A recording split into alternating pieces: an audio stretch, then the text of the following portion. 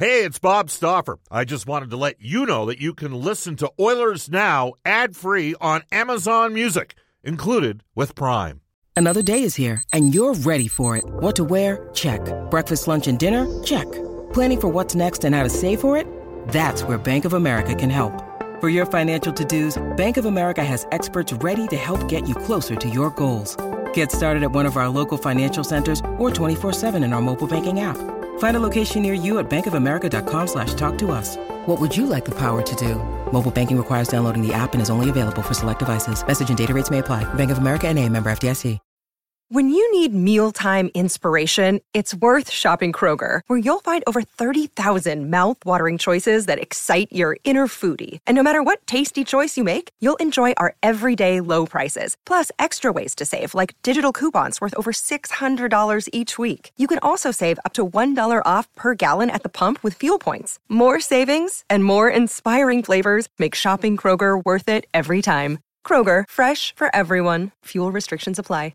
Oilers Now with Bob Stauffer. Weekdays at noon on Oilers Radio, 630 CHED. 630 CHED and the Edmonton Oilers Hockey Club present the show that is everything Oilers. Oilers Now with Bob Stauffer. Brought to you by Digitex. Managed print services to keep your printing costs down? Yeah, Digitex does that. digitex.ca on Oilers Radio, 630 CHED. 107 in Edmonton, second hour of Oilers Now. Bob Stauffer with you. Oilers Now is brought to you by our title sponsor, Digitex. Don't spend your valuable time meeting with door-to-door sales reps. Digitex is your well, these days that's not happening. Your all-in-one convenient location is digitex.ca, Alberta's number one owned and operated place to buy office technology and software. Digitex reminding you, stay safe. Bob Stauffer with you. Ongoing coverage of the COVID-19 pandemic and coronavirus on the half hours with Eileen Bell, and more today after 2 o'clock with 6:30 CHED Afternoons with Jaitlin Nye. We'll tell you that you can reach us at any time on a River Cree Resort and Casino hotline 780-496-0063, and you can text us on our Ashley Fine Floors text line at 780-496-0063. Ashley Fine Floors, providing winning results for over 35 years. Mark Spector joins us right now. Spec has been brought to you in part for the last 4 years on this show by Horse Racing Alberta. Horse Racing Alberta is a government agency.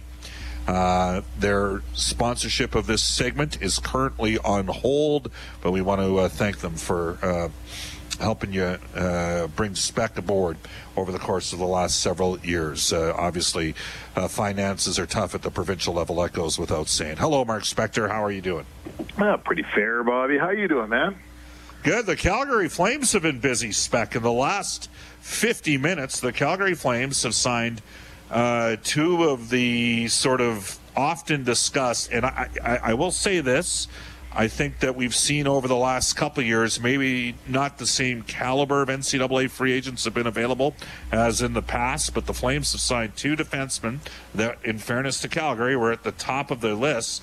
Colton Poolman, who played at North Dakota, he's the younger brother of Tucker Poolman, plays for the Flames, for the Winnipeg Jets, and Connor Mackey, who I believe is the son of Dave Mackey, and he played at Minnesota State Mankato. These are both one-year deals, so obviously the Flames were at 45 contracts. These contracts don't kick in till 2021, but these would have been guys that the Flames probably would have been prepared to do 2-year deals on, burning a year this year. Poolman and Mackey, they signed just 1-year deals moving forward. They're going to have a great opportunity to make Calgary in 2021 because the Flames have 5 unrestricted free agents at the end of the season, whenever that is.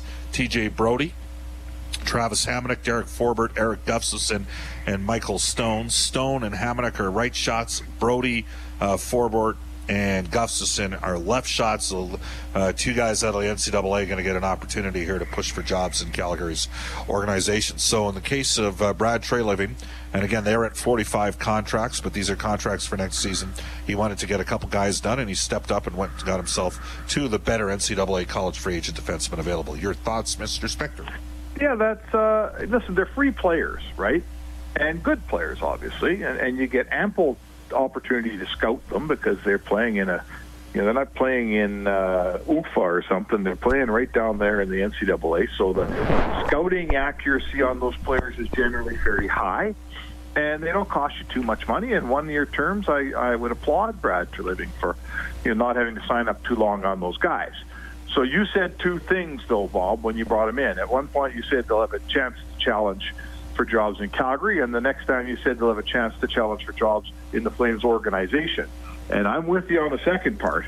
I think we've seen here that it's the very rare player that walks out of college hockey and plays in the NHL with any effective, and has any effectiveness. I'm not saying it's never happened. I'm saying it doesn't happen very often. And, I think we've all learned now, these unicorns that are the annual crop of NCAA grads, Bob, sometimes there's a good player in there. And it seems like more and more there's a guy that looked like a good player that never quite turns into that good player. So I'm not trying to rain on the Flames parade. They got two guys. If one of them turns out, Brad Treliving did a good job here, right? Well, I mean, I think back to all the discussion that was on Spencer Fu. And, there you go. There were lots of teams, including the Oilers and Detroit. Calgary brought him into camps. Somebody mentioned Brandon Byro to me the other day, and Brandon Byro was already at an Oilers development camp. These guys are swings. That's what they are at this stage. They're swings, yeah. Drake Caggiula, the consensus was one of the better NCAA free agents to come out in the last 5 years. And I'd say he has proven that he can be a bottom six NHL player. That's what he is, That's okay. But he's not at the end of the day, there's a big difference between Alex Turcotte being drafted 5th overall by the LA Kings and playing at Wisconsin as an 18-year-old competing against 19 to 23-year-olds in the NCAA, and a guy coming out in Connor Mackey that's 23 years of age. It's a whole different world in that situation. So in Edmonton's case, Mackey and Pullman, those guys are left shot D, and they'll have a chance to compete for jobs for both the Flames and in Stockton. But in Edmonton's case, you're sitting there, and we're not even sure Philip Broberg spec is going to be in the American Hockey League next year. I mean, we might be watching Philip Broberg.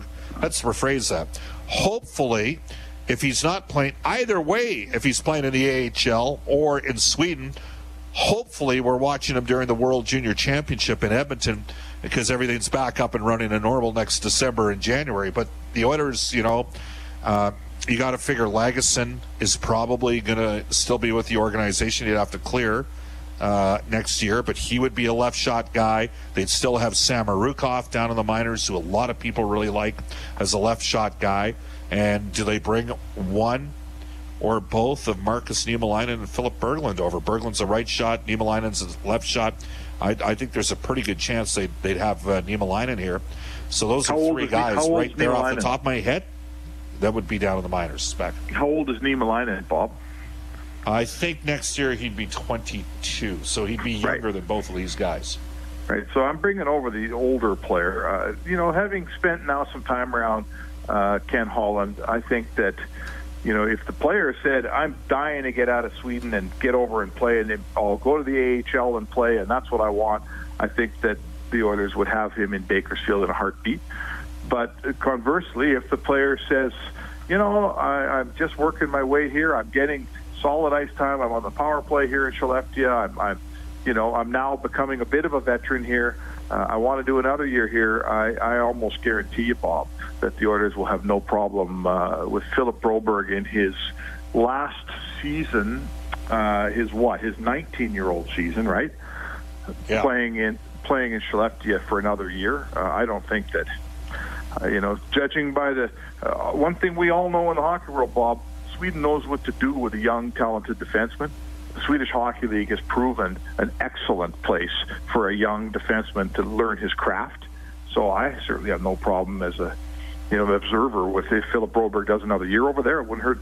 That's fine. Yeah, and a guy like Niemelainen is older. He's got to come over here. He's a little bit older, Bob. Niemelainen is will be 22 this spring. Philip Berglund would be 23. So there you go. Those guys got to get. And over again, here, those guys got to start playing. We don't want to get here. We've been on hold here, Mark, not knowing. Okay, what's going to happen here? And again, all week, every guest we've had on Oilers Now, you were 25-75. in terms of whether or not we'd have an NHL playoffs. Obviously, the NHL is completely in this situation, on standby until government officials decide otherwise. We get that, but at some point the business has to get back up and running. And the only question is, does that happen with a NHL playoffs or with a complete shutdown with a year until the fall of 2020? Yeah, well, listen, it's. I've talked to a lot of hockey people in the last few days, and I have heard that statement. Hey, eventually we got to get this thing up and running. There's too much revenue getting lost here, and I get it. Like, that's how business people, that's what's ingrained in business people is we got a business that's sitting here dormant, and we got to get this thing rolling. Well, I'm here to tell you that it won't be hockey people to make the decisions, right? Nope. It's got nothing to do with hockey people. So, I'm a hockey person, you're a hockey person, we talk with hockey people, and they can want to make all the revenue they want, and they can be sad about all the revenue they're losing for as long as they feel like. But I'm here to tell you, Bobby, it will not be a hockey person who decides when the NHL is able to fire up again. So, unless we're interviewing Dina Hinshaw on this, we're probably barking up the wrong tree, pal. No, and Dina Hinshaw has been doing updates most days at 3:30, and Jalen Nye in the 6:30 CHED afternoons will have that for you coming up. It's 1:16 at Edmonton. Spec, I want to switch focus a bit. Brian Burke was on the show yesterday, and Brian is at less than 25.75 for the record. Right. Okay, in terms of his. But one of the things he talked about was compliance buyouts, because obviously whether or not we're at 80 or 85% of the season being completed in terms of the cap, or projections that come from HRR. Let's say last year was a $5 billion business. I think it's safe to assume we're not looking at north of a $4 billion business this year. Huge escrow for the playoffs. And in theory, could we be if we don't get up back and running here, Spec, until September? Maybe the league's going to have to investigate with the players the option of compliance buyout. Give me your thoughts on that. Well, I think let's explain first to all the listeners, like, it was out of the last lockout when they came forward and said, okay, we can't set our salary level, we can't set a cap level for next year based on last year's revenues because there was a lockout. So we're guessing here. We're going to, I think, if I'm not mistaken, Bob, I think they went back to the exact same salary cap as they had in their last competitive season, right? After the last lockout. I think they just took the last number and said, we'll allow you to spend this much. But because the whole system is based on everybody getting a bit of a raise every year, that left teams in a tough spot. If you try to do the Oilers cap next year with the same number they made this year, they're in a tough spot, so is every other team. So the relief mechanism, right, was, I'll tell you what, you can take two contracts and you can buy them out and it won't be against the cap. Those are your compliance buyouts. So now that correct me if I'm wrong, but now that we've established that, it's a chance for the Oilers to take two bad contracts off their books, and not have to count it against their cap. So, if every team would love to do it, every GM would love to do it, every owner would love to do it, and now you just look down the Oilers, go over to Cap Friendly and look down the Oilers contract situation and pick two. Now, I would ask you this, Bob: is the Andrej Sekera buyout? Can you retroactively do that buyout again and make it a compliance buyout? That's a great point. That's a great point. Because that's one of them that you'd get rid of. Well, it's a $2.5 million cap hit next year, and then it drops, right, the next 2 years after that. I'm not sure. I don't know. I mean, who would you get rid of, right? I guess that's the question. Who are you buying out here? If you have a chance to buy out two contracts that the Oilers have currently, who are they? Not even sure what you'd consider doing it. I mean, part of me almost feels that it's, it's an interesting concept. I mean, people are going to mention, and they can text us on our Ashley Fine Floors text line at 780-496-0063. Chris Russell's got a year left. He's got a very cap-friendly buyout because of the real dollars. I mean, you might have teams trade for that contract if they could get another asset out of that. I don't know. Yep. Others might sit there and look at James Neal. Others, and then you have organizations like Toronto that have been playing above the cap through LTIR. Do they take on contracts in that situation? And all bets are off at this stage because anything can happen, because that is how adverse the economy of the world and then in relation the economy of the NHL could theoretically have changed, Mark. So, I mean, part of me is sitting here thinking, hey, let's just get through this season first. You know what I'm saying? But you can't not think about the potential impetus of how changes could occur in the future without factoring in the inevitable short term, right? So it's really an interesting time. It's kind of an interesting conversation. Yeah, it is. And let's talk about, okay, James Neal. Listen, let's really, he scored 19 goals, and I'm here to tell you, Ken Holland worked wonders with that trade. James Neal is infinitely a better hockey player at this stage of the game than is Milan Lucic. And has been an impactful player, Mark. He's helped the team out. He's been a leader for their team. They missed him a bit. I know the analytics guys will rip him apart for, he's not productive enough 5-on-5. He's a liability. You talk to the players on the team, they'll be the first to tell you that the juice that Neal and Mike Smith have brought, you can't really quantify that. I'll give you that, but I'm going to say to you this, and an old GM, I've used this line many times, an old GM once told me, never fall in love with a player.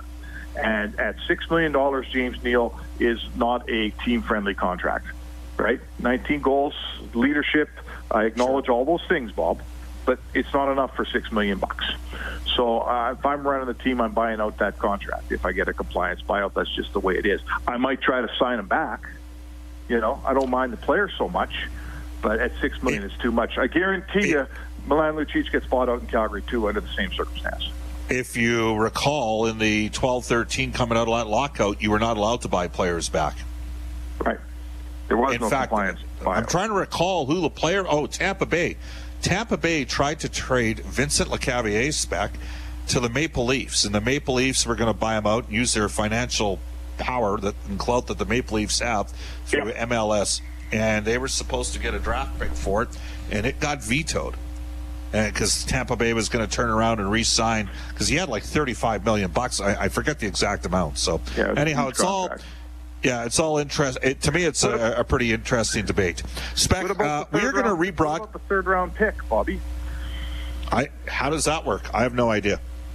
Neal never got 20 goals, so the Oilers will say that they should keep that pick, but I suppose someone could say, well, maybe we should be prorating his goals over 20 games, right?